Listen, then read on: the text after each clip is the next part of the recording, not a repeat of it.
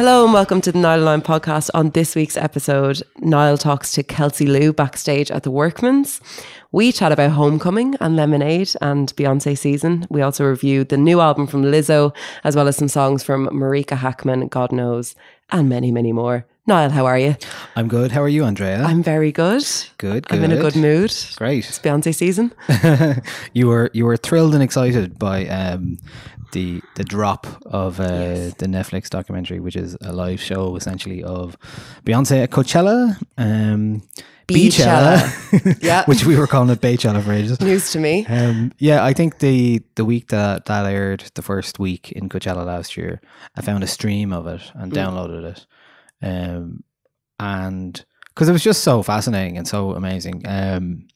But it's a real treasure to be able to watch an actual fully shot and directed by Beyonce, of course, live show. And we're going to get deep into it, I guess, aren't we? Yeah, I think we probably should. I think it's, first of all, such a gift. Like you said, it is so thrilling to just be able to see it packaged so well and to see the amount of work that went into it. But I think the documentary elements of it don't get in the way of it. It does feel like you're watching a concert No, film. you do need a break from the absolute magnitude of that's going on stage. So this is basically, it could be certainly in a live arena. It could be considered in years to come as Beyonce's crowning live achievement.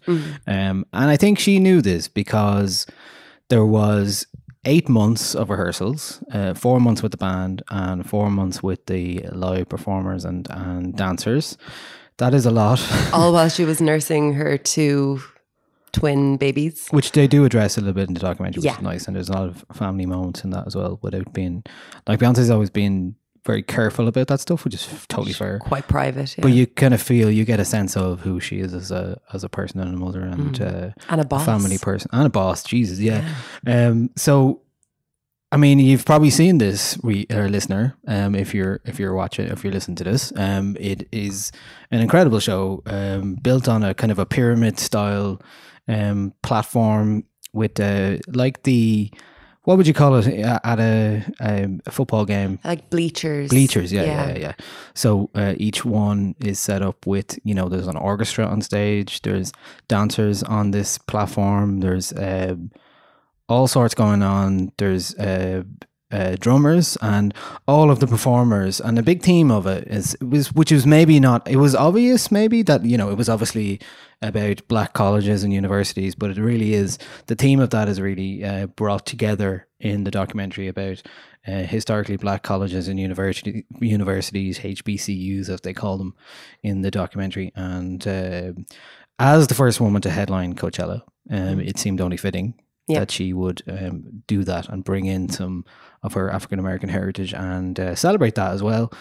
Also, as well as the actual live performance, which we'll talk about more, is the fact that a lot of HBCU alumni like Alice Walker, Marion Wright Edelman, Toni Morrison, Audre Lorde, Nina Simone, and Maya Angelou are used in the documentary as kind of commentators on black culture and empowerment and all that kind of stuff as well, which really does give you a sense of the thematic thing she was reaching for at this Coachella show. And her father was also an alumni of a HBCU university called Fisk University as well.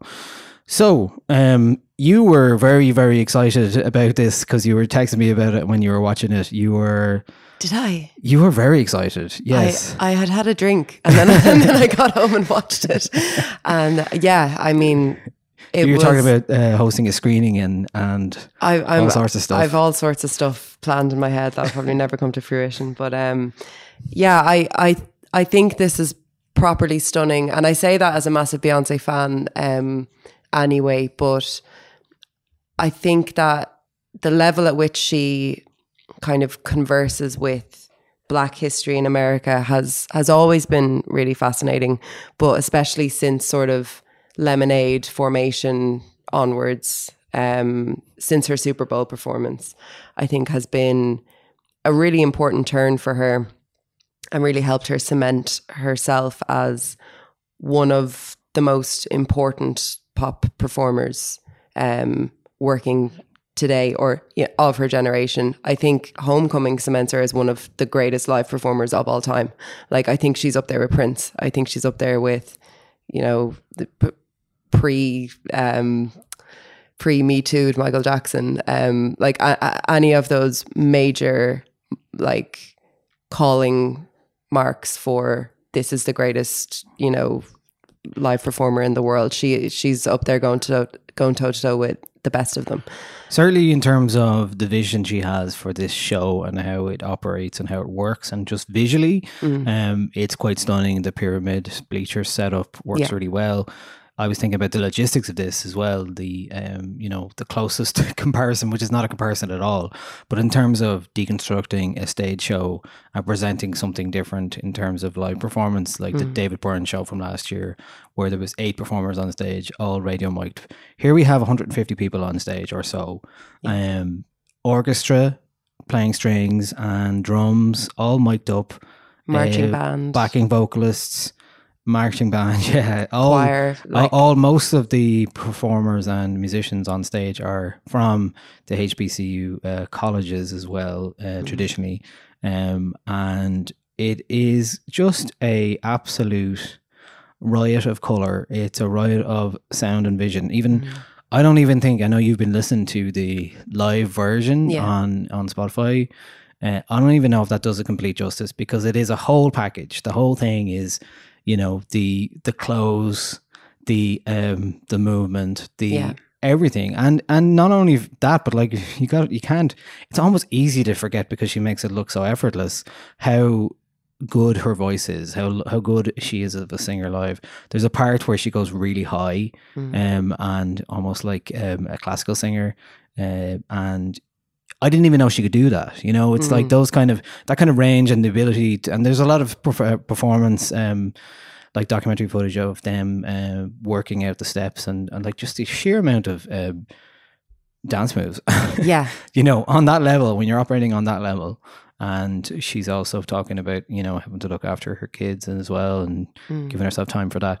But she talks about going in the planning stages, going from 3 different sound stages, from one with the band to another with all the dancers to another with all her production team, where they're trying to figure out logistically how this is all going to work. And chose to do this at Coachella, which, in American terms is like the most culturally impactful festival going, also the Influencer Olympics. So, has that going for it.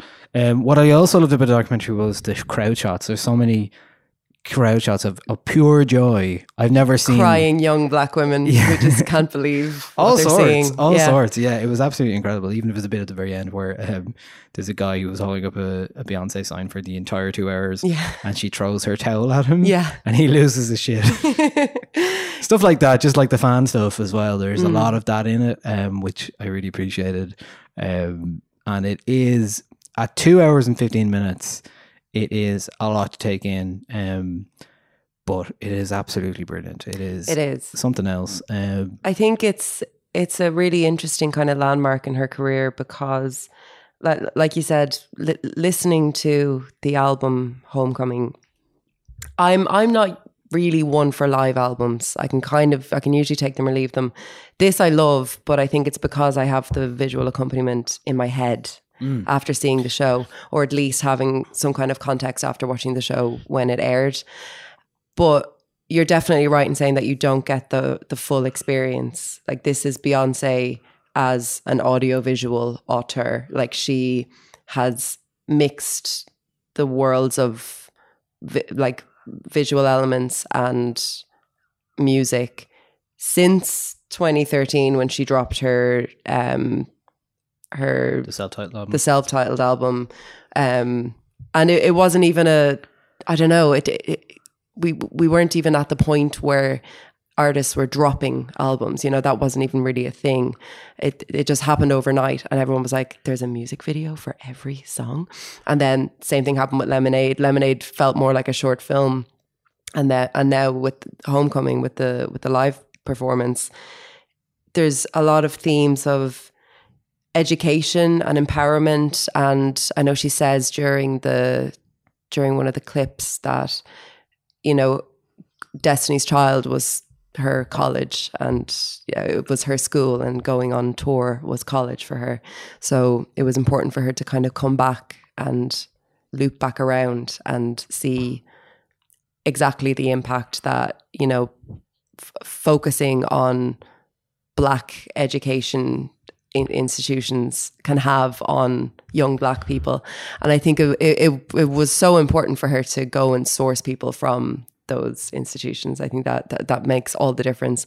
And it's just so much fun to watch the rehearsals. I found the rehearsal footage just so joyful, and she was having a lot of fun. But I mean, that has to be like a group of 150 or so of the most talented people in the world. Like, because even the band members, even the people who are playing tubas, they still have to know the dance moves so that everybody can work as one full unit. And she doesn't take any shit, but she seems like she'd be really good to work for. Do you know? Yeah. Like if you put it is interesting to watch her talk about those details. You can see she's almost getting pissed off at one point about the sheer amount of things she has to think about, and how her vision. She's like, oh, let's not bring any other issues until these issues are solved. Yeah, yeah. But she also talks about, thinking about those ideas, like we want to give the audience the sound that we hear on stage and represent that. So like the stomps of everything, there's mics for them.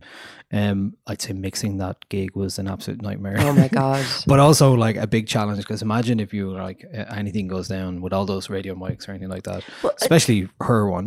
Do you know, it was funny when I was watching it at the weekend, I was watching it with the context of this year's Coachella and the amount of sound problems there was.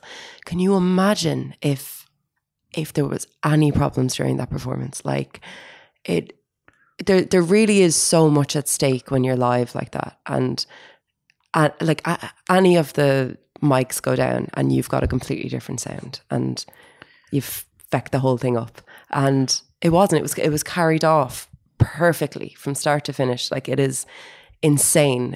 I am properly awed by what this is. I think it's a proper milestone in like performance history. I cannot overstate. I was trying to think, is there it. something like that, even close to that level of magnitude, that whole like ambition that anyone has ever come near in that same arena? Even like I haven't felt it's not the same scale, but I haven't felt this kind of moved by a live concert film since I saw Stop Making Sense for the first time, and I'm moved by that every single time I see it.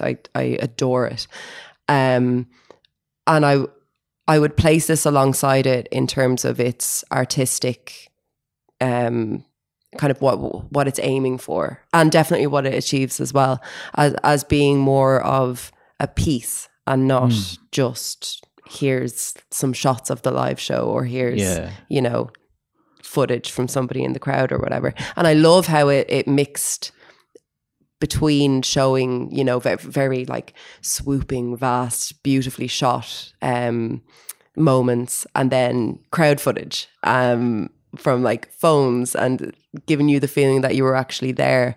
I felt the whole production of it was really inclusive, and that's definitely Beyonce at the helm of that, like wanting people, not only wanting the fans who were there live to get the experience, but the fans like us who aren't there but are going to be watching it at some stage in the future.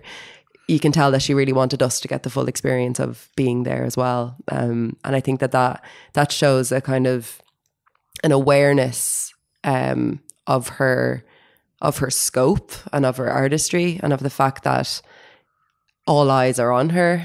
I think it makes that spectacle feel like it's so much smaller than it actually was. Yeah, there's a couple of shots from the top of the pyramid of bleachers, whatever you want to call it, where you can see the sheer amount of people there and how many people are spread out. And you can see how big they make that, how intimate almost they make that feel, because of the scale of the thing. Yeah. It's like the scale of the stage setup matches what the scale of the audience is in terms of, and the two massive screens on either side, all that kind of stuff. And she's got walkways out, and she's got like walkways a and cherry travelators, and yeah, she's yeah. When she jumped on the treadmill, I was like, yeah, she did do it first, didn't she? But it's just like. And bringing Destiny's Child back in for a really like solid performance as well. Jay coming out, and and he's the only he was like the quietest he's ever been anywhere. I think there was a part in the documentary footage where he's just like staring at her, going kind of as if his head is going, "How did I get here?" I know. She is so much more talented than me. And she is. Oh, she is. She is absolutely more talented. like when he comes out, it's like, all right, have your victory lap there. Yeah, it's so but funny. It's really like, he's just sitting there watching her going, my God. There's a moment in it where she's having that moment where she's talking to a large group of people, and she's trying to get across that they're not managing to get how it feels on stage and how it sounds on stage across, and she's getting annoyed. But she brings it back at the end, and she's like, but we're going to do better and we're going to make it. So woo. And then everyone's like, yeah, okay. And then they're all pumped. And then Jay is just beside her the whole time. And then he just sort of stands up. And I can't remember what he says, but he says something like, that's why she's the boss or something. And he just looks so little next to her.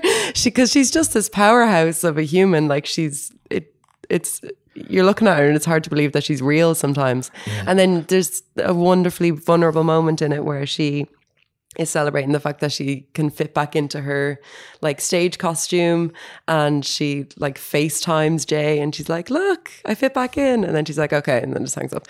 Yeah, she's like, such a queen. Men are never as excited. No, he's just like, yay, well done, I love you anyway. And she's like, no, you don't get it.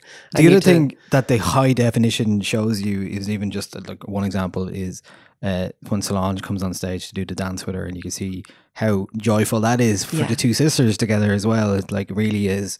You didn't really get that impression to the same. Well, you couldn't see the detail in. You couldn't see her sheer exuberance and smile in being on stage with her older sister and younger sisters together. And I thought that was really great as well. I think it's it's absolutely fascinating, like the big band thing, and the fact that they're mixing in stuff like Humble and all sorts of. There was like there's lots of like different tracks in there that you're just like, wow. Here's just a flavor of one of the songs. Here's Freedom from the documentary, just to give you a little bit of a flavor if you haven't seen it yet. Trying to rain on the thunder, tell a storm I know. I'm a walk, I'm a march on the regular, painted white flags blue. Lord forgive me, I've been running blind in truth. I'm a rain on this bitter love, tell a sweet I'm new. Ooh, I'm telling these tears going fall away, oh, may the last one burn into flames. Freedom, I can't move. Freedom, cut me loose, yeah. Freedom, where are you? 'Cause I need freedom too.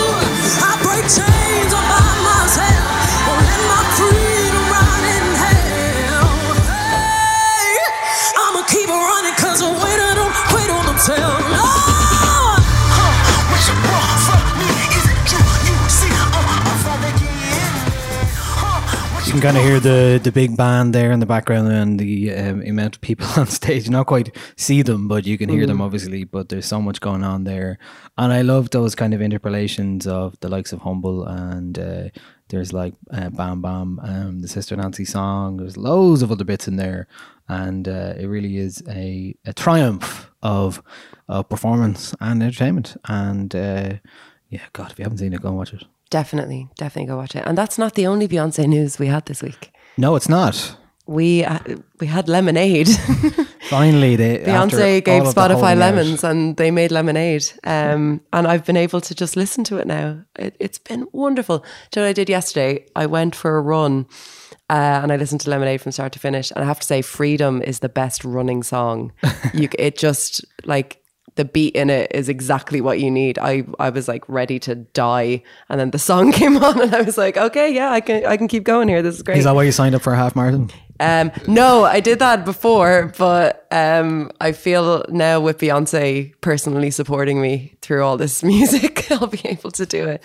But yeah, it's been wonderful to just actually listen to Lemonade, not in my pocket on YouTube, as I was discussing last week, and hear because I never actually bought the album. I have the LP. I hardly ever listen to it though, but I never actually bought it so that I can listen to it out and about. And there is so much different. That can't fit in your pocket, unfortunately. It can't fit. No, they should make like giant mini disc players.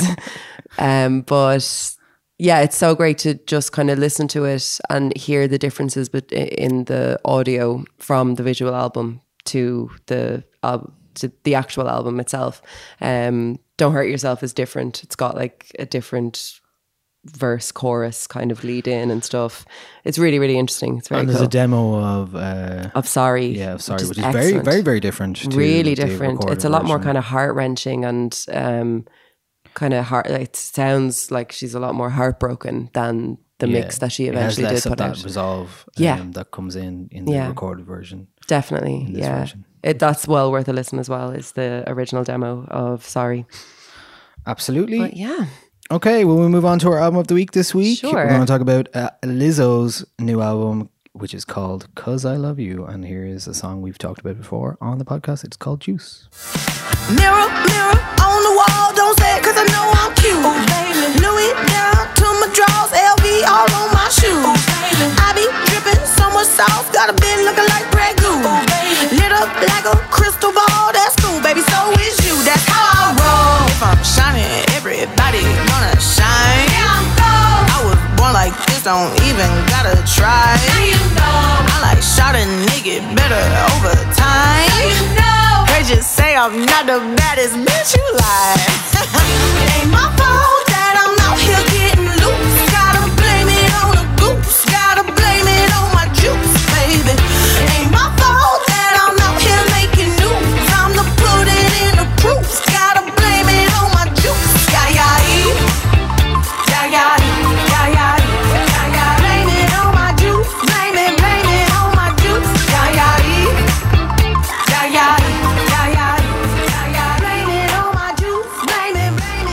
That is Lizzo. The song is called Juice from her third album, 'Cause I Love You.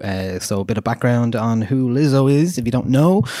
Her real name is Melissa Jefferson. She's a Houston-born, Minneapolis-raised singer, and she's been around since 2013 or so. She had an album out called Lizzo Bangers. Batches and Cookies was a song I remember from that stood out. She always had a lot of sass and a lot of personality, but she had spent some time in a couple of other girl groups called Lizzo and the Larva Inc. Girl Party and the Chalice. In 2014, Prince, ever the Magpie, picked up the Chalice and her bandmates, Lizzo and her bandmates, for a track on the joint album from the Plectrum Electrum album, which is the Third Eye Girl album with Prince. Prince was always great at spotting strong female talent and brought her in. And it seems like since Prince passed and since Lizzo she released a second album in 2015, but ever since then, it was called Big Girl, Small World. Ever since then, I think she's really found her voice. And not only that, but I think the music industry is kind of caught up with what Lizzo makes. She's always made kind of these, like the first album was called Lizzo Bangers. You know, she's always made these like empowerment anthems and upbeat rap tunes, but there was never quite a place for her. And now we're in a more genreless world in a way, and music is less siloed. It does feel like the right time for somebody like Lizzo to gain prominence. Having said that, I think, you know, what's happened with Lizzo on this album is it is a cementing in a way of the actual personality and the cult around her. She has really nailed who she is as a person, like the empowerment anthem thing, and the themes of being a strong black and big woman. Basically, there's been a lot. We've talked before about her playing the flute on Ellen, wasn't it? Ellen, and singing and dancing and all that kind of stuff, and it really is a true 21st century performer. So how does the album "'Cause I Love You" shake out after all that? You're asking Andrea. me. I think this is the album that Lizzo fans, new and old, have been expecting from her. And I don't say that as a criticism, because I think there has been a lot of hype and there's been a lot of people waiting for this album.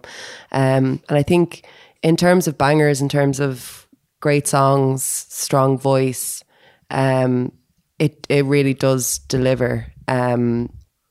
Juice is, I don't even think, the best song on the album. Like, it's probably the most, palatable to your ears in a pop world, but she's got some really, really fantastic songs on this. Themes of self-empowerment, self-love, relationships with men, like taking different kind of perspectives on it. She's got a song on it that she says that nobody writes songs about fuckboys, about what's the word that she used? Oh, she used this brilliant word. I'll find it. But I think Juice is still the strongest song on this in terms of a single. So yeah. So that's what I mean. I mean, like it's the song that's going to grab you into it. But I think in terms of showcasing her talents, like her voice especially was the thing that grasped me on this record. Like that opening song, "'Cause I Love You," that's song, stunning. It's like a Motown song, kind of retro, turned on its head a little bit. Yeah, it's fantastic. It's not about heartbreak, it's about being in love with somebody. Yeah, so it's kind of nice that way. I think "Soulmate" is fantastic as well. I think that's really, really brilliant. She's her own soulmate, so it's keeping with those themes. And yeah, I mean, the only criticisms, if I'm allowed, Lizzo, that I have of the album would be, I think a lot of the lyrics, it's kind of like when I'm in the song, I get the message, but there's not a whole lot of like a deeper layer that I can grab onto. Yeah.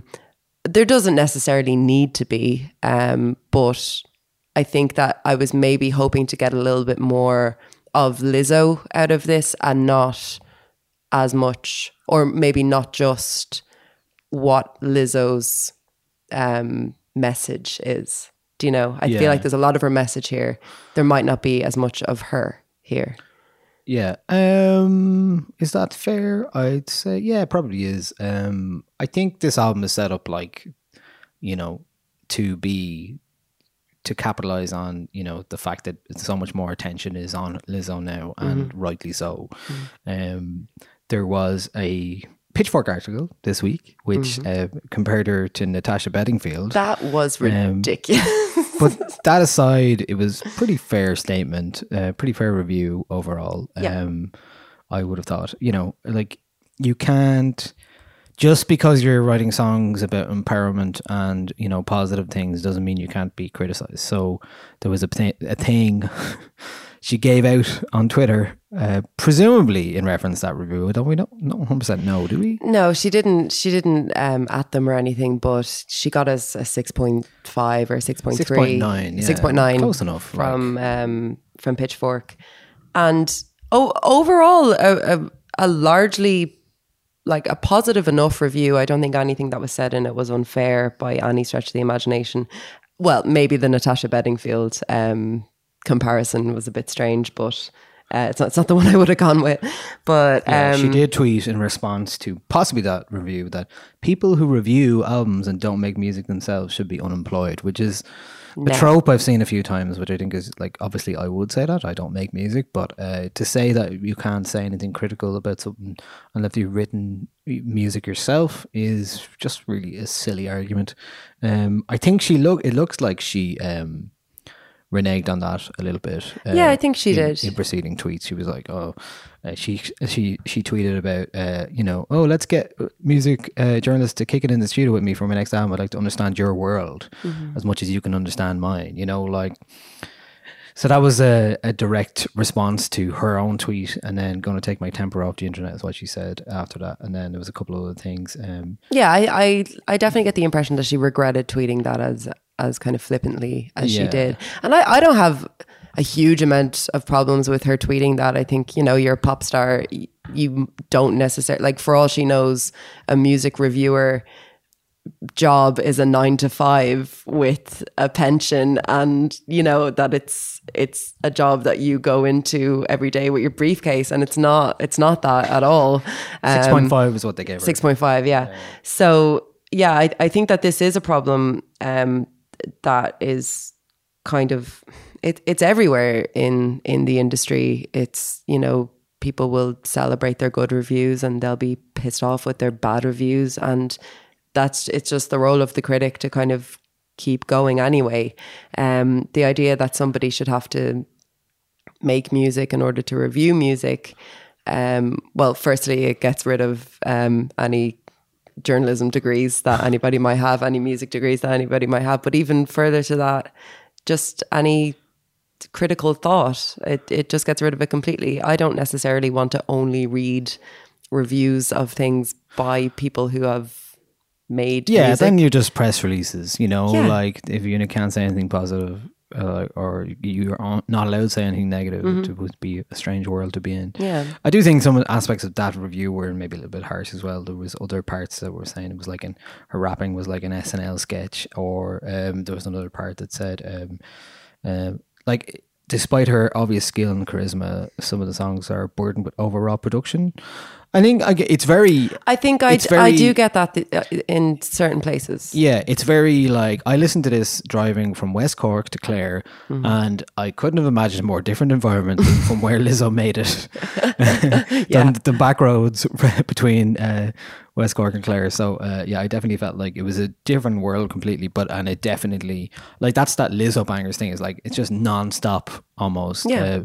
And yeah, there's a lot of switch ups and styles, and we've got Missy Elliott on a song called Tempo. Then there's Gucci Mane appears on Exactly How I Feel.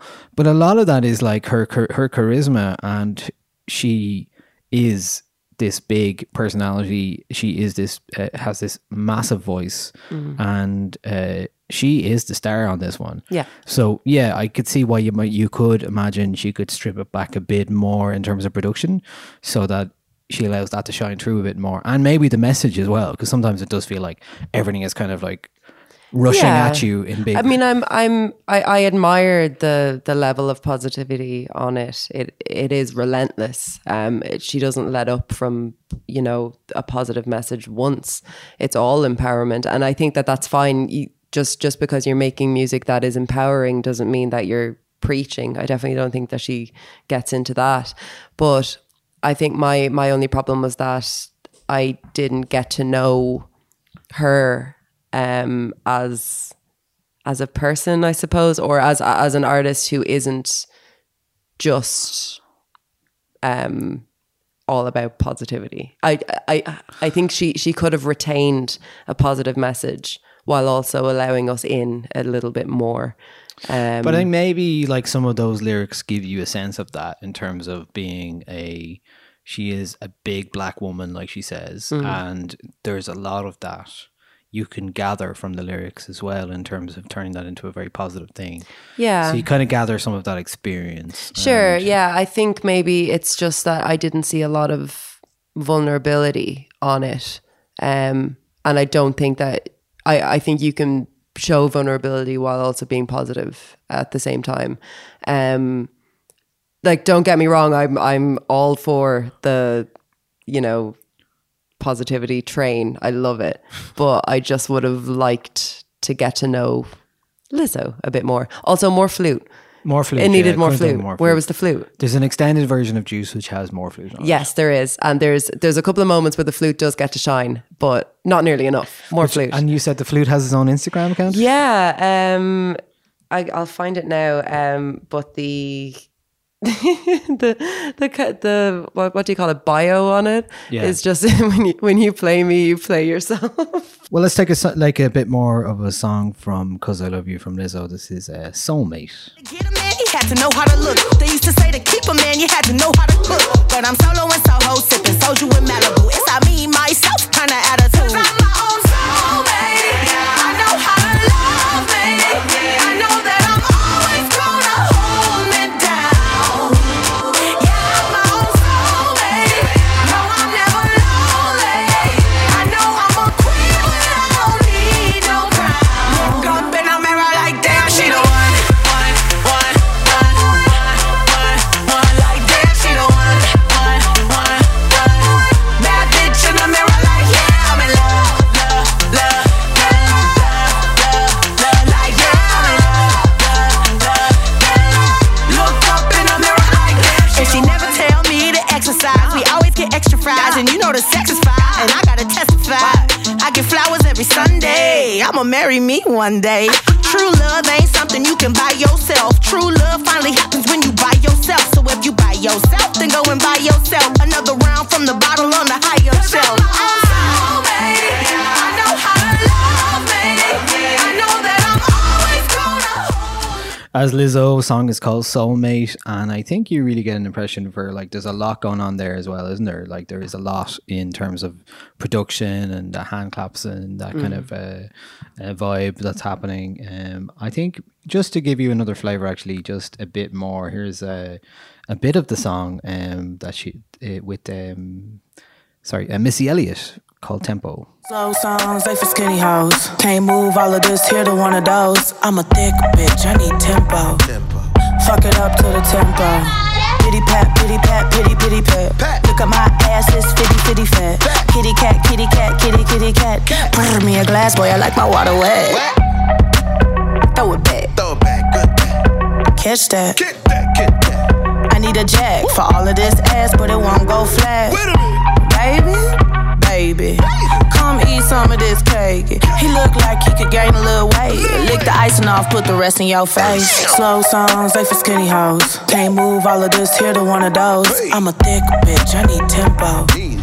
Fuck it up to the tempo. Fuck it up to the tempo. That is Tempo featuring Missy Elliott, who comes in later on that track from Lizzo. Overall, pretty. What do you think of the album? Pretty positive, yeah. Pretty positive. Really like it. It's full of bangers. Her voice is the star, I think, on it. It really she said surprised herself, me. her voice is the genre. Her voice is the genre, absolutely. And I think that this is going to cement that voice as being instantly recognizable, and you'll be able to tell a Lizzo song from it forevermore. I'd love to see her live. I think her show looks like a lot of fun. Yeah. I hope that we get to see that soon, whenever that may be. That is our album of the week from Lizzo, 'Cause I Love You. Now it's time for an interview. We're going to talk to Kelsey Lu, the vocalist, cellist and producer. Kelsey Lu just released her debut album Blood last Friday on Columbia Records. She made that album with Roddy McDonald, who is known for work with the XX and Sampha, and the album also features additional production from Jamie XX and Skrillex, amongst others. Kelsey Lu came out a couple of years ago with a couple of kind of dreamy orchestral music. She using the cello. She had a church EP where she performed it all live with loop pedals and just the cello. She was raised in North Carolina and left home at 18 to study that instrument in the University of North Carolina School of the Arts, and then spent several years traveling went to New Jersey to live in a squat, and is now based in Los Angeles. She has collaborated with Florence and the Machine, Solange, Blood Orange, Sampha, Mariah Carey and more. So I spoke to Kelsey Lu backstage at her recent Dublin show at the Workman's Club. She was a lovely interviewee. So here is that chat with Kelsey Lu. My mind put you on to a throne. Soon enough I'll outgrow. Didn't know my feet were too big for my shoes. Running in them led me to bruise. Falling over, running home to you. You had put my fingers and toes turning blue. So afraid of cutting me loose. You're holding on to me. You're holding on. Due West, I'm headed on this road. Due West, just cruise as far as I can go to California, California, California. Never looking back, goodbye. A list of all the reasons why I weather through. I do it all for you. So, how are you doing? I'm doing, I'm doing good in this moment. I was kind of having a hard time earlier this morning. Mercury is in retrograde, and I was really feeling it over these past 12 hours. When traveling, where you feel like everything's going wrong. I don't know. But that's why you have a tour manager to help you. Yeah, shout out to Lana. She's really coming through. Yeah, this is my first time actually doing these runs with her. I haven't had a tour manager until this time. My tour manager was my manager. Okay, yeah. And then before that, it was just me. Right. Yeah. When you first started with your EP, I heard that and I was just blown away by it. You recorded that in a church. Yeah. On its own, live. Yeah. And I'm interested in where you've gone from that time musically. Mm-hmm. Like how you see that developing from that point, because you came out and you had a very clear vision. If you ask me, I was very much like, it was very clear. You had really interesting visuals and stuff like that. And so since then, your music has developed a lot. Yeah. So what was your vision for your music when you were first around that point to now? Where have you been taking it? I think in more of an expansive viewpoint, and more of like a collaborative feeling, and like the exploration of communication through music with other people, and how that kind of, when it's still the message and the things that I'm talking about are still very much like about things that are very personal, and still touching on the points that I was touching on in church, and things that I just was there when I was playing, and I was doing all these things by myself, and that I was very much like honing in on the of finding my own voice within my music, and being able to comfortably and honestly communicate that with someone else. I wanted to explore that, because I think also the things that I was talking about, I wanted to kind of gain maybe another perspective of sound, and something that somebody else would be able to see through the things that I was making, kind of like help, assist, and like boost my vision that I wouldn't have necessarily, not so much that I wouldn't have been able to do it on my own, but that they would have just kind of like assisted me, like been there kind of as a guide, like me as a conductor, and them as kind of the orchestrator in a way. How do you decide then what kind of person, or how to pick that person, or you just have to start working with them and see how it goes? Yeah. Meeting them, ideally meeting them before we start working together, and taking it from there, like playing around with energy and conversation, and a meeting of the minds and souls. Sure. Yeah. So with that then, so who have you worked with that you found a connection with? And I guess it takes time to develop that bond, really. Yeah, it does. One person that actually I worked with a lot for this upcoming record for Blood was Roddy McDonald, and we met in London. Well, actually, the first time we met was in New York before I recorded Church, and we just like had one day like it was like in a writing room in like Universal Studios in New York. It was like it was like a very corporate environment, like a very corporate building, and it was like really not vibey at all. And we met and went to this like, you know, weird room, and it was like a writing room. It was like kind of like whatever, but he was like, yeah, I mean, I just feel like you know what you're doing, and I don't have to tell you anything. So you just like do what it is that you do, and then just like tell me what you want, and like I'll like I'd like to watch your process of how you do it, and I'm just gonna sit back. And that was really comfortable for me, instead of going into a space and the person being like, okay, here's what I do, and like just taking over the kind of space and filling the room with their sort of ego. And he's always from the beginning was just like, you do what you do, and you know what you're doing and what your vision is. I'm here to assist, like in whatever way, but I'm back, you know, I'm sitting back and like. Well, that's it. Like you, like through your visuals and your music, it's very clear you have an identity that you are, you know, that is you, that's very much you, and that's very strong. And so you don't need somebody to tell you the opposite. Have you had that experience in that way? Yeah, definitely. I mean, I think, like I said, I brought up ego. I think that's something that is a kind of, that can sometimes be a fault for a lot of people. I mean, I also think that ego is not necessarily a negative thing. I think that, you know, we all have it, and that it is something that we can fuel ourselves off of. And but I think when it's something that we don't necessarily can put into check, or that if we don't put it into check or we aren't aware of it, then it can grow beyond us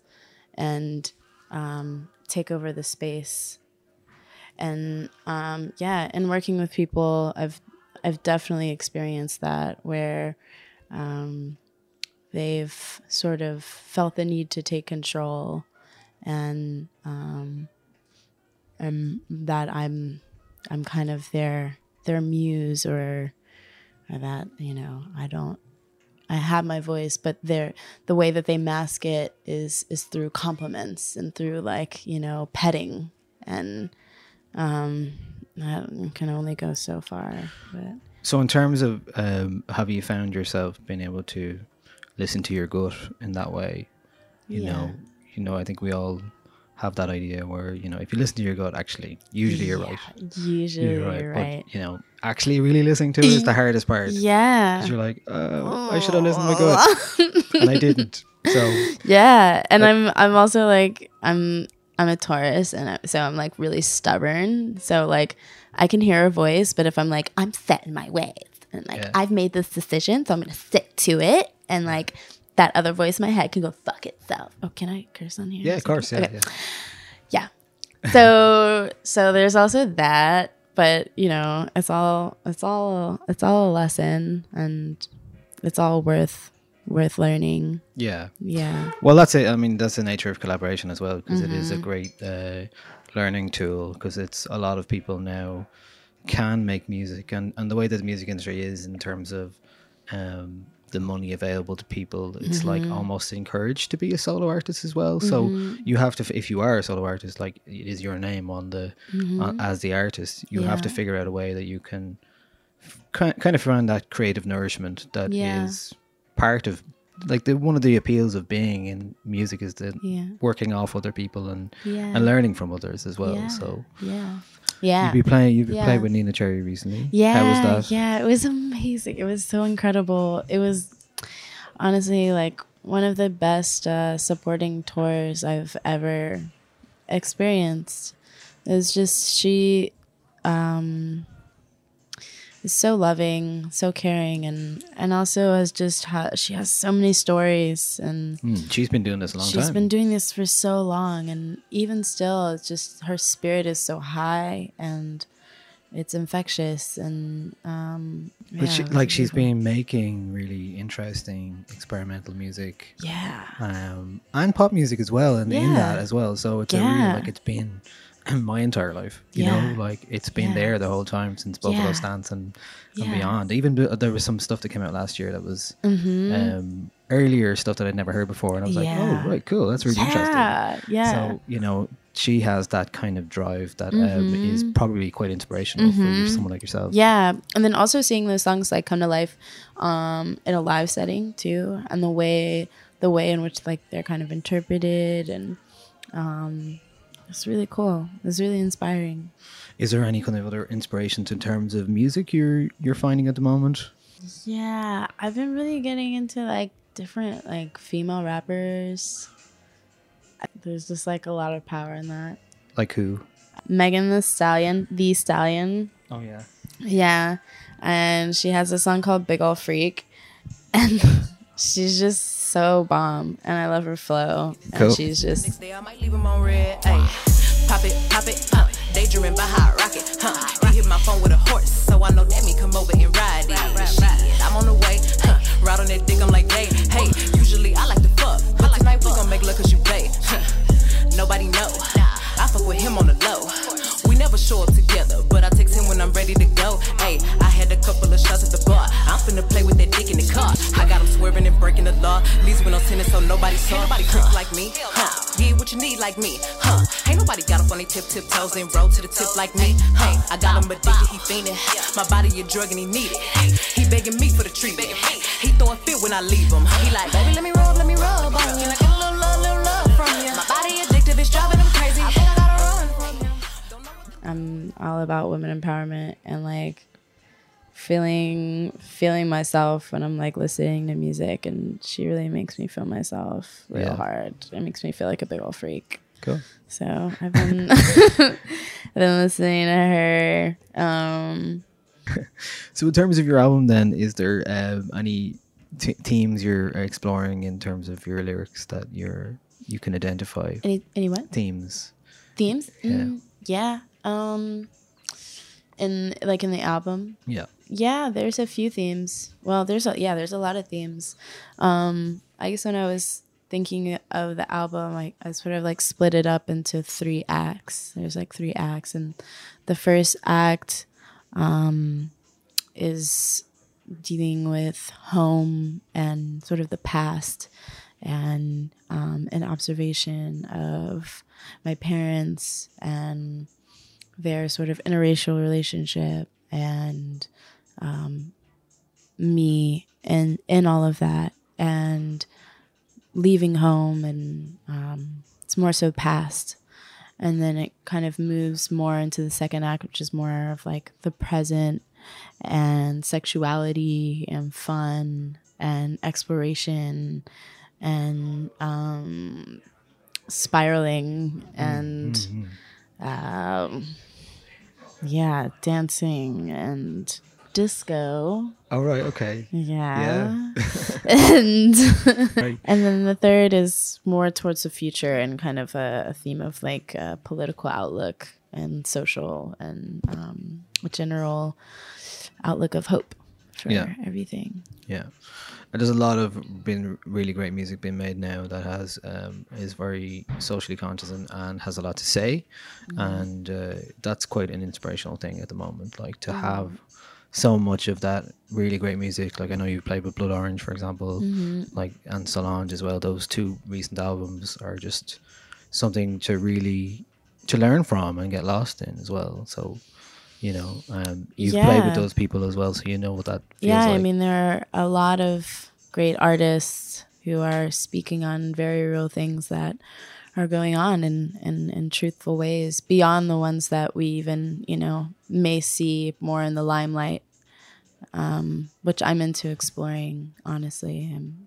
I'm into finding the ones that maybe like not have as big of a voice as the ones that we see. Yeah. So anyone in particular you want to mention? Yeah. LaFonda. Oh yeah. Yeah. It's one of my favorite artists, as well as Klein. Klein, right? Yeah. She's in London. She's based out of London. It's one of my favorite musicians. El Heist as well. Right. Is also based in London. And they're young, kind of up and coming Black women. And On your shoulder will not be mine. Fear, it's the soul, leaves a flavor. You don't know what's left inside. Fear, it's the soul, leaves a flavor. You don't know what's left inside. Daddy didn't tell you, he didn't know. Mama couldn't tell you, but it's time to know. Now is the time. Now is the time for you to know. Daddy didn't tell you, didn't know. LaFonda, she's one of my favorite lyricists. She definitely, like, the messages within her words are like swords in a lot of ways, in the way that she delivers them. And yeah, it's really inspiring. And Klein is just, I feel like her sound is so far kind of beyond what people may even be really ready for, or like are able to really understand, which is really exciting. Sometimes, you know, you look at a baby and you know they've been here before, so they came back. And I met one angel through my cousin, and she said that I would really like this person,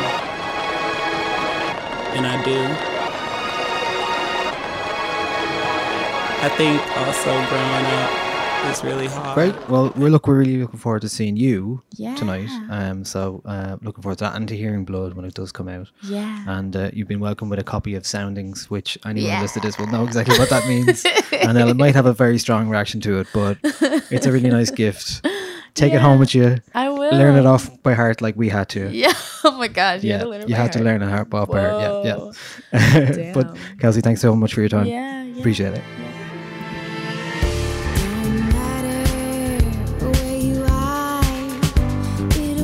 Right up to you. You can try to resist the feeling. Slip the canvas in my blues. When the water starts boiling over, start second guessing yourself. Like, isn't me? Can I give it you?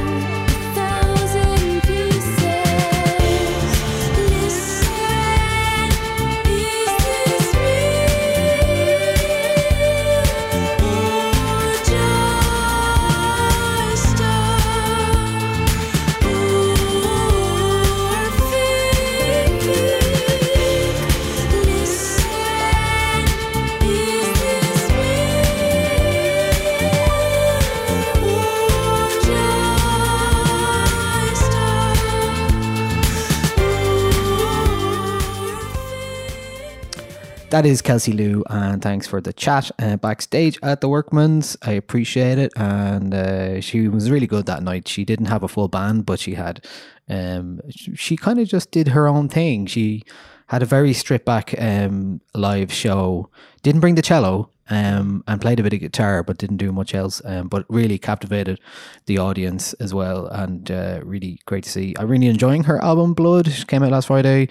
I urge you to check that out. It is very, very good, and definitely one to watch in terms of rising stars. Like you said there, or like I said before, she has worked with a lot of very prominent people in music at the moment, and I'm sure she will continue to do so. Seems like an artist who has a lot of ambition, and that ambition is only going to be more realised as we go on. So we move on to songs of the week. Our first song of this week is from SZA, The Weeknd, and Travis Scott, and it is called Brexit is Brexit. No, it's called Power is Power, and this is what it sounds like.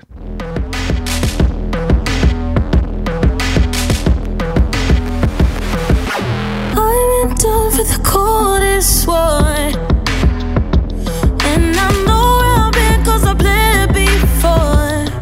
Yeah, I don't know where we let you stay. How do I know where we did it your way? You wouldn't take my place, put me away. I died looking up at your face. How do I ever know? Who can I trust? Feelings of emptiness. Only love could kill me. God bless. A knife in my heart. Could it slow me down? 'Cause power is power. A fire never goes out. I rise from my scars. Nothing hurts me now. 'Cause power is power. Now watch me burn it down. Breathe. 50 and then I breathe. Yeah. And then I breathe. So a couple of weeks ago we talked about the Game of Thrones soundtrack, and that is one of those songs that features on the soundtrack, like an inspired soundtrack, not really an actual soundtrack, although this week's episode did feature a Florence and Machine song, which was I don't know if that featured on the Game of Thrones this soundtrack where we're talking about. Not sure. I'm not sure if it does either. But that is SZA, The Weeknd, and Travis Scott, Power is Power. Basically, to my ears, doing something that sounds inspired exactly by the Black Panther soundtrack, and then bringing in Travis Scott offcuts from Sicko Mode. It's fine. It's grand. SZA, I can listen to SZA sing no matter what, even if the song is terrible. But like, The Weeknd does his Weeknd thing, SZA does her thing, Travis Scott it's like they were recorded in 3 different rooms. They probably were. I am thoroughly unmoved by this. And I noticed that you didn't play The Weeknd's verse there. Well, because it just sounds, he just Exactly consumes the same. the song in his Weeknd style, and that's all you get from it. Exactly. You don't get anything else. No. You go, oh, look, great. Yeah, We that's haven't what gotten anything else from him in a long, long time. Yeah, this is, isn't it a bit on the nose now? I think I'm just sick of the heavy lies the crown sort of thing. The lyrics did absolutely nothing to inspire me. It didn't make me think about Game of Thrones at all, apart from the kind of silly, very silly references to the crown and to There was ice and fire. Yeah. Just that, like, Quick, you got to get something right. well, yeah, close to it kind of felt like they were given a list of key phrases to incorporate into a song. So that They gave wouldn't- Abed a word cloud, and he had to incorporate those key messages into the song. Yeah, it does feel like so that they couldn't overlap with anybody else's as well. Yeah, you're And allowed to use these ones. yeah, don't say this though. Don't say throne, for example. Throne is being kept for somebody else's song. Yeah, it's absolutely fine, bland, grand. Fine, Thank you. Fine, bland, and Next. grand. Are we going to talk about Game of Thrones at the end of the episode again? Oh yeah, we'll do our little Yeah. our little thing. So there will be spoilers ahead. Yeah. But not now. I guess there's not much else to say about that tune. It is what it is. You're gonna hear it in montages, maybe not. I don't know. God, I hope not. I hope it doesn't close out an episode. I'll be Well, you really won't hear annoyed. it in the show. Well, they closed it. Yeah. Yeah, but the Florence song was very suitable to the show. Sure, yes. and didn't jar you in a way that'll Travis Yeah. Scott come in and go, yeah. Like, that's not going to happen. If this closes out the finale, I'm cancelling Game of Thrones. Well, it'll be too late. Okay, we'll move on. Our next song is from Feta featuring Loa. This is called Butterfly. Como you, raggedy man boy looking standing there. You didn't come correct. I start to fever from this your dialect. Kings of Babylon, they planning next. Hands Monroe, he's straight about the screamer. Butterfly child trying to be me. Look at your own, look at your own, look at your own flesh and jumping in there. How can you deny? How can you deny? Hey. Mommy, this my black sky, I'm not your mommy. Why we this so far? You are allowed, because you enjoy it. I love that, you the chop, energy. Balance and balance for everybody. You be one drum, me punch, but you know you need.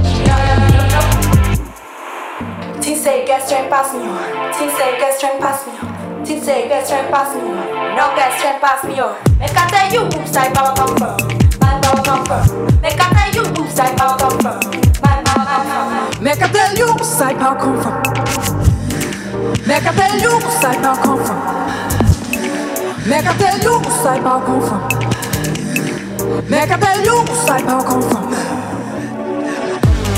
My power come from the order of the ostrich feather. My power come from the bloodlines that we're still together. My power come from the dead and both and fifth dimension. My power come from the senses given a cut of heaven. Metamorphosis, we let the light in. Crystal is becoming lots of light. You want burn the ose, you want play with fire. We like the candle, burning only make us brighter. You want burn the ose, you want play with fire. We like the candle, burning. That is Feta and her sister Loa with a song called Butterfly. Now, Feta's been releasing a couple of these kind of tunes recently. Sarah Congo was another one in February, and kind of working on her production chops. She's a Dubliner, Emma Garnett, and herself and her sister have performed together a lot. But I've never heard them do this kind of stuff together, which I think is really interesting. I'm liking what I'm hearing here. It does it's kind of formless in a way. It doesn't really follow a strict structure, and in a way that's one of its appeals, but it won't be for everybody, I'd say. I love when Loa comes in here and like kind of consumes the dynamic range of the song. What do you think of it, Drake? Yeah, I'm a really big fan of this. I think there's so much going on. I still haven't really fully wrapped my head around it just yet. Like you said, it is formless. It's got this kind of really driving, fast, almost anxious, industrial kind of forceful beat in it, which kind of keeps everything together, and then everything else just kind of swirls around it. I feel like the kick in is so powerful when you're listening to it, and it just drops in then, and that actually happens about 2 or 3 times throughout the song, where it does kind of shapeshift around itself, and it's really, really wonderful. It's a incredibly layered kind of song that like I said, I don't feel like I've gotten my head around it yet. I think I need many, many more listens to understand why I like it so much. I think that's fair enough. It's I just like the vocal tones. I like the twists and turns it takes. When I wrote about it, I said it reminded me of the producer Machine Drum, who did a lot of these kind of ambient kind of dance music kind of productions that the kind of twist and turn, you never know really where they're going. This kind of has that feel to it for me. It does go in different directions and you're never quite sure where it's going. But I really like it. I like what I hear, and I think it's really nice to hear this kind of stuff. And certainly it's nice to hear. I know Lola has done some dance kind of on hip hop stuff recently and in the past, but this feels like kind of trying to push more boundaries in sonically than we've heard recently. And Feta's last song was kind of like that, but it was more, this is Afro, soul and kind of housey music, but it also is pushing those things in different directions, as opposed to taking them and bringing them into the song. It feels like it's trying to push outwards from that, and I really like that part of it. Now our next song is from Marika Hackman. It's called I'm Not Where You Are.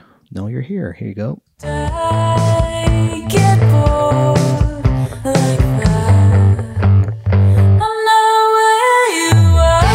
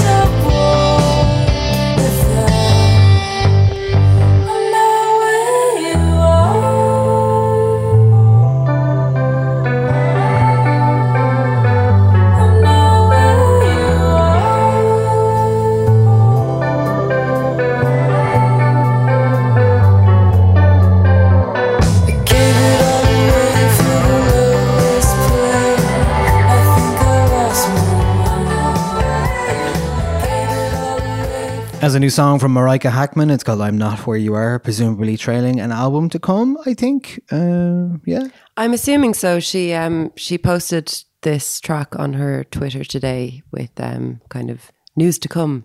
So it was a very pleasant surprise for fans of hers. This is her first release since 2017's album? Yes. I didn't actually hear that album, I don't think. I think it is right up your street. I'm familiar with her 2015 album, which I can't remember the name of now.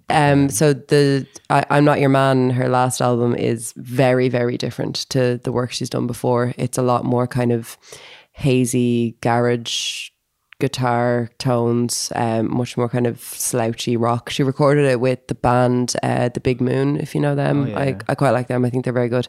And yeah, this feels like kind of furthering that, like getting further away from what might have been kind of sorrowful twee stuff on her earlier stuff, and a lot more guitar based. And yeah, I really, really like this. I think it's good. She says the song is about breaking up with people or self-sabotaging relationships. On the surface, it seems like an arrogant, everybody falls in love with me kind of song, but it's actually incredibly lonely, introspective, and self-deprecating. So there you go. Yeah. Co-produced with David Wrench, who's a very good producer in the UK, who did a lot of Caribou stuff and Jape stuff as well back in the day.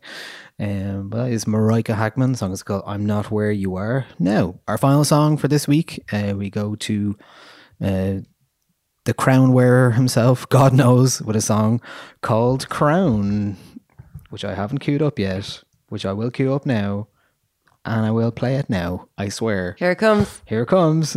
Watch out.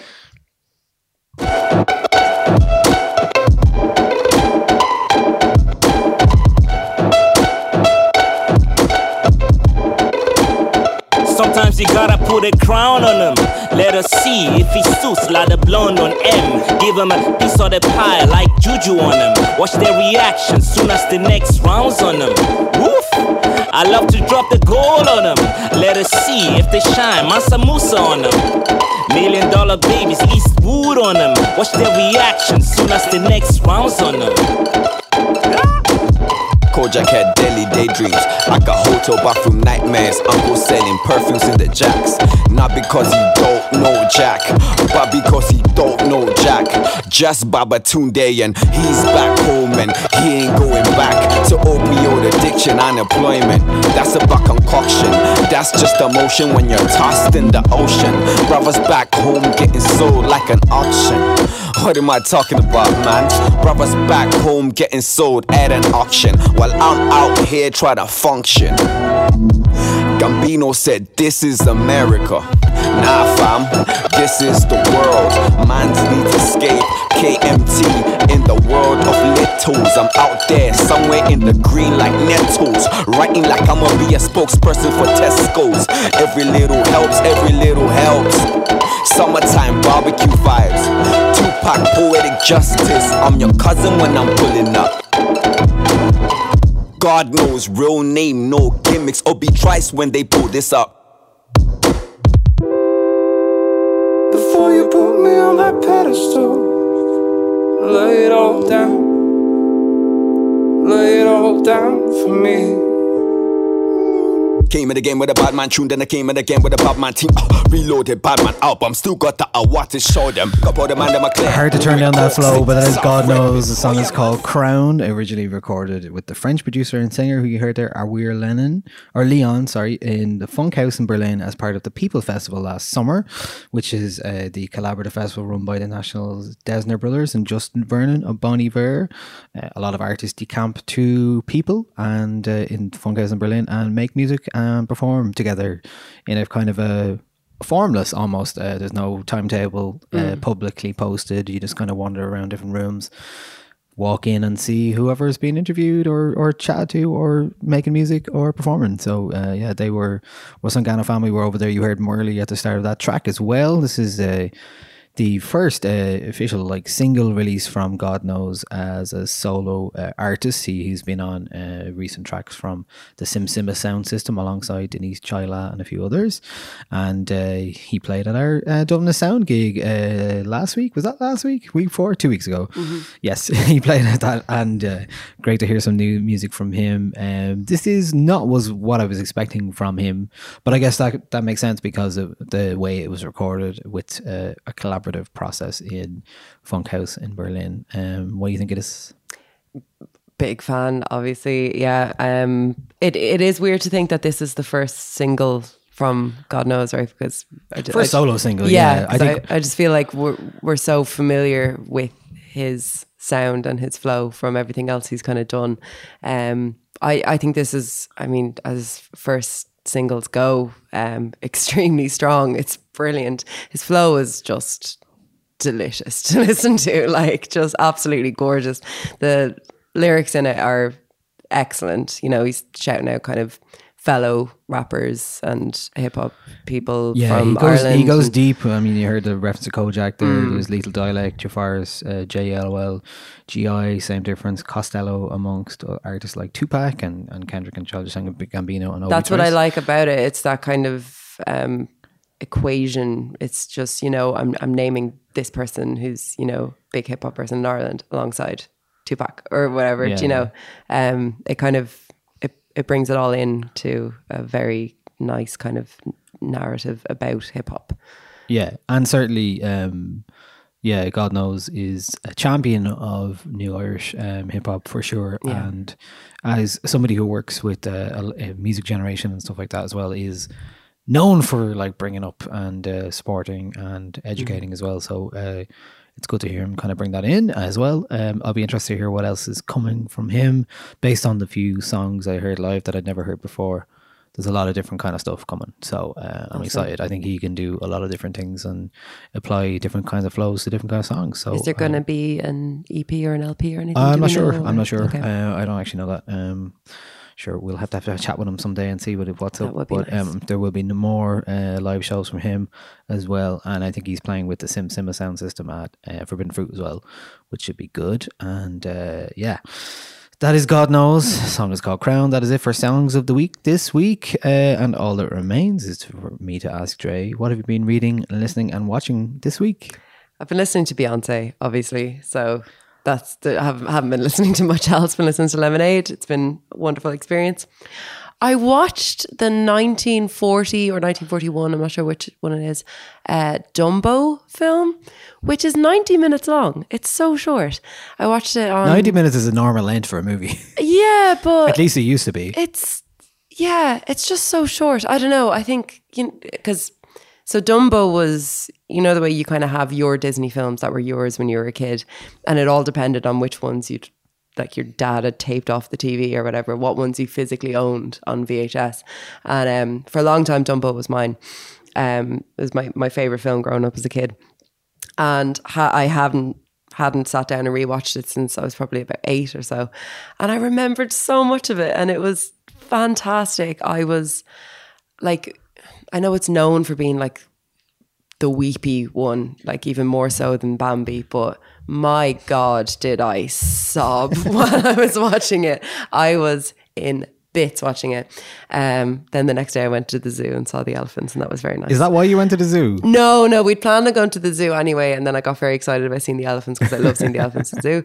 And I suggested that we watch Dumbo, and it was fantastic. Really do recommend going back and watching it. I think I'm going to do a run of those kind of the very early Disney films. I'm definitely going to rewatch a lot of them because they're just stunning, absolutely gorgeous. And watching, it's just been Game of Thrones, and we'll keep that chat for a moment or two. I think. Obsessed with that, I have to say. I've also been watching and enjoying the Take of It is on Netflix, and I've been watching a lot isn't of it them brilliant? Again this week. It's just non-stop. Have you ever seen it before? Yeah, okay. Of course. I love it. Like killer one-liners, and it's because Veep is back, and I think it's its final season now. And while I really like Veep, and it's a whole different thing. The story around the fact that like Veep is centered on the vice president or president or whatever, but in the thick of it, it's never about anyone who's at the top of power. It's always about the backroom boys and women who are just like sniping at each other. They're so horrible. Peter Capaldi is just so brilliant at everything. He's like, what was the one yesterday? He's like, you're like a sweaty octopus trying to unhook a bra. Like, it's just full of it. It's like you could just literally put it on at any point and just laugh, because it's just like, it doesn't matter what's happening, because they're just people bickering at each other at all points. But it's brilliant. Yeah, I think that the thick of it is a cornerstone of modern British comedy. It is insanely good. It's ridiculous how good it is. For some reason, the quality on the first 2 seasons on Netflix are pretty poor. They're like really bad. I feel like that adds to it. Yeah, but like it doesn't matter. Yeah, it kind of puts it within its time frame. That kind of Blair era British politics. It's kind of what the news would have looked like to us, you know? Yeah, it kind of makes sense. Yeah. I've just been listening to playlists. I did a lot of driving last week from to West Cork and to Clare, and so we did a lot of listening to playlists and tunes and listening to the likes of Lizzo and stuff like that. Haven't really been listening to anything else this week other than our regular deep dives into new music. But and I guess the big thing is Game of Thrones. We give our spoiler warning. I actually went to the Red Bull Free Gaff on Sunday night because it was Easter Sunday, obviously, so everyone had Monday off. So by the time I got home, I went to see Laboon play and a bit of AMAC as well, and it was so sweaty in that place. It was so nice though. It was like a really good house party in this weird gaff near in Dublin 4. Very strange, but very cool. It works really well. And I was DJing Friday and Saturday as well. So I was at Spacer Friday, and which is our second night, or that's every Friday in Lost Lane. I'm back there this weekend playing all night myself. Just me on my own. Just you. And then we had Luma on Saturday as well, which was quiet enough, but still nice vibes as well. So pretty tired. So that's why I took 2 days off on Thursday and Friday last week. As soon as we finished the podcast last week, I was out of there in the morning, and it was good. But Game of Thrones, I guess let's talk about it briefly. Sure. I'm really enjoying it. So, like, just because it's like coming to an end and you don't know something big is coming. I guess the second episode was a lot more characters almost giving their final farewells. There's a lot of that going on.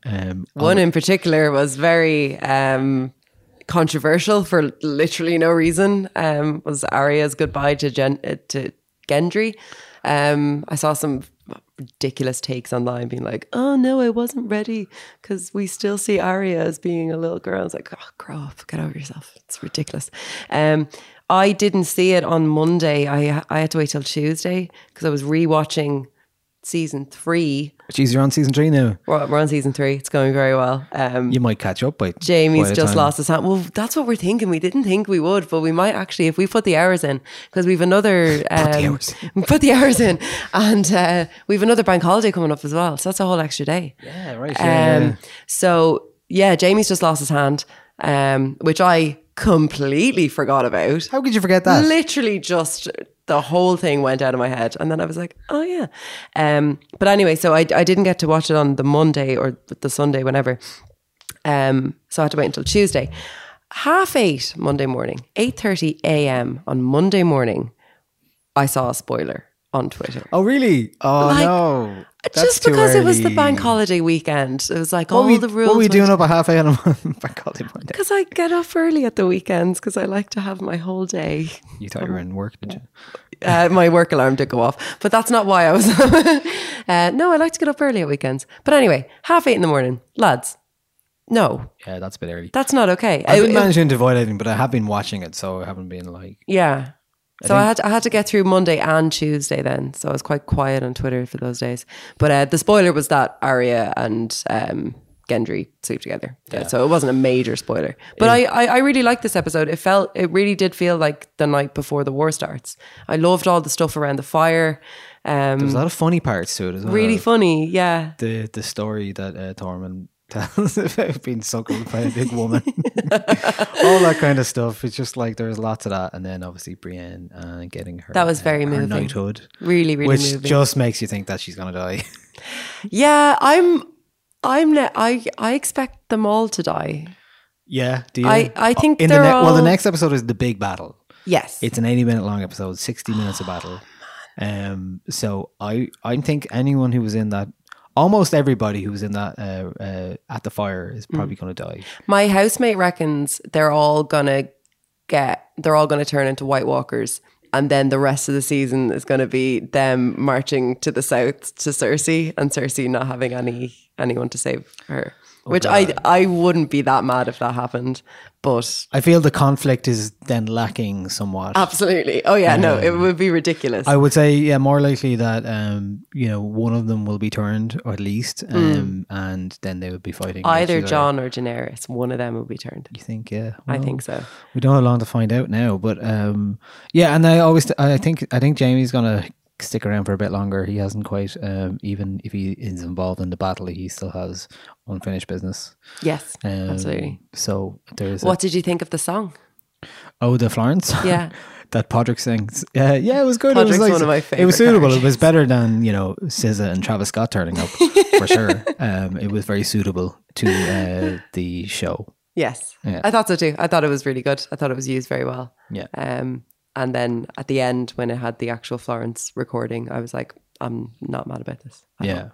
The other thing was we got to the first two instances where the Reigns of Castamere are used in late season 2, early season 3. Of course, very famously signifying the beginning of the Red Wedding.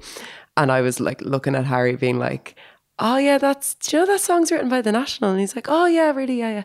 And the next time it happened, I was like, oh yeah, there's that song again. So I'm like really trying to drill it in so that when he does hear it at the Red Wedding that he'll lose his mind. But I'm so scared. But Does he know something's coming up? No, he literally doesn't know anything. So he won't be listening to this. Hasn't a clue. Oh no, definitely not. No, he'll adhere to the spoiler zone for sure. Very good. If you are listening, we'll talk later. Knock it off, mate. But yeah, it's just been a very Thronesy Beyonce week, which I'm totally fine with. Yeah, me too. By the time we talk next week, I'm sure there'll be a lot more to fill in with this one, with that big battle coming. And yeah, just so it's so silly how much I'm gripped by this show. I know. At this point, I know. I was always just like a casual watcher. We watch it every week, and it was like I really enjoyed it. And I thought it was a bit silly sometimes, but I'm like totally invested in this now. Yeah, I can't wait to see this. Me too.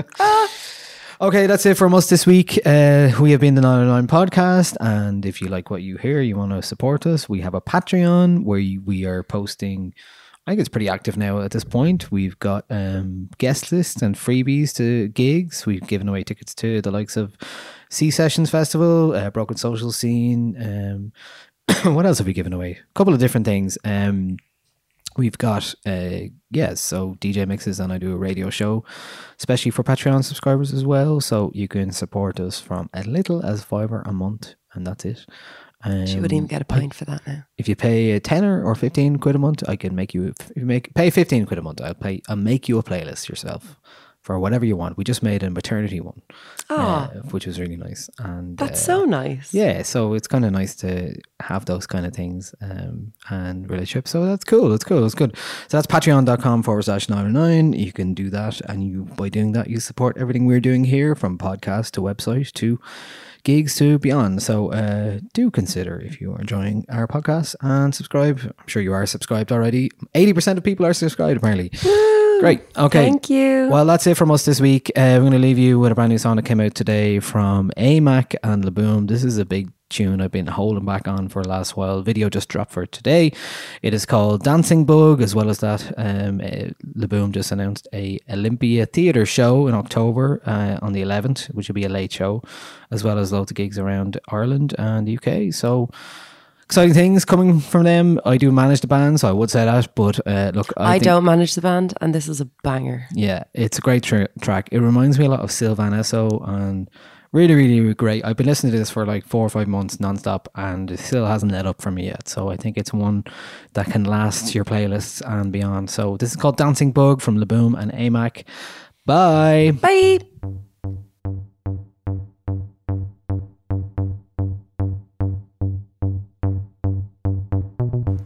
When I wrote this song, I was on the ceiling. No, it won't be long till I crack this feeling. When the beat is strong and the lines have meaning. No, it won't be long. You know it won't be long. Dancing park, feel me fall of rhythm. Dancing park, bedroom floors of vision. Dancing park, moving to position. I'm at your beck and call, bedroom floors of vision.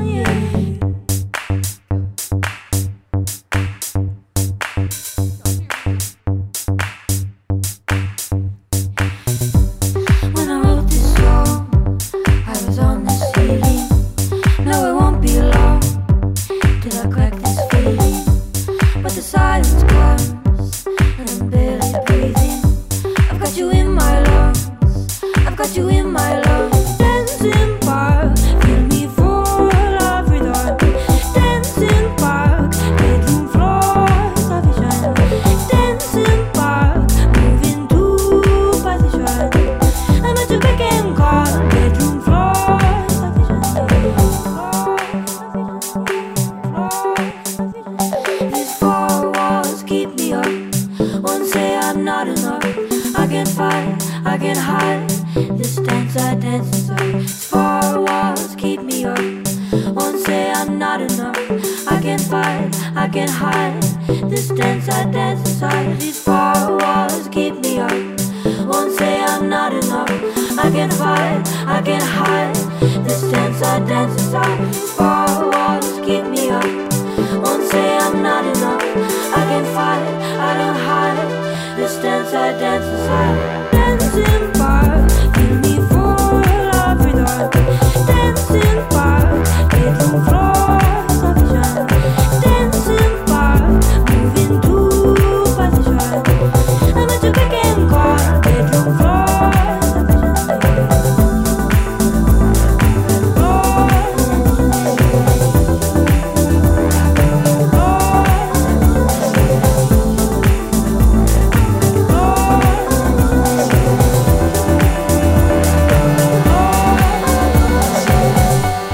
When I wrote this song, I was on the ceiling. No, it won't be long till I crack this feeling.